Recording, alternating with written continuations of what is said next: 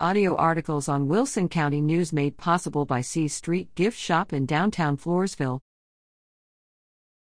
Poth Varsity Pirates compete in Floresville meet.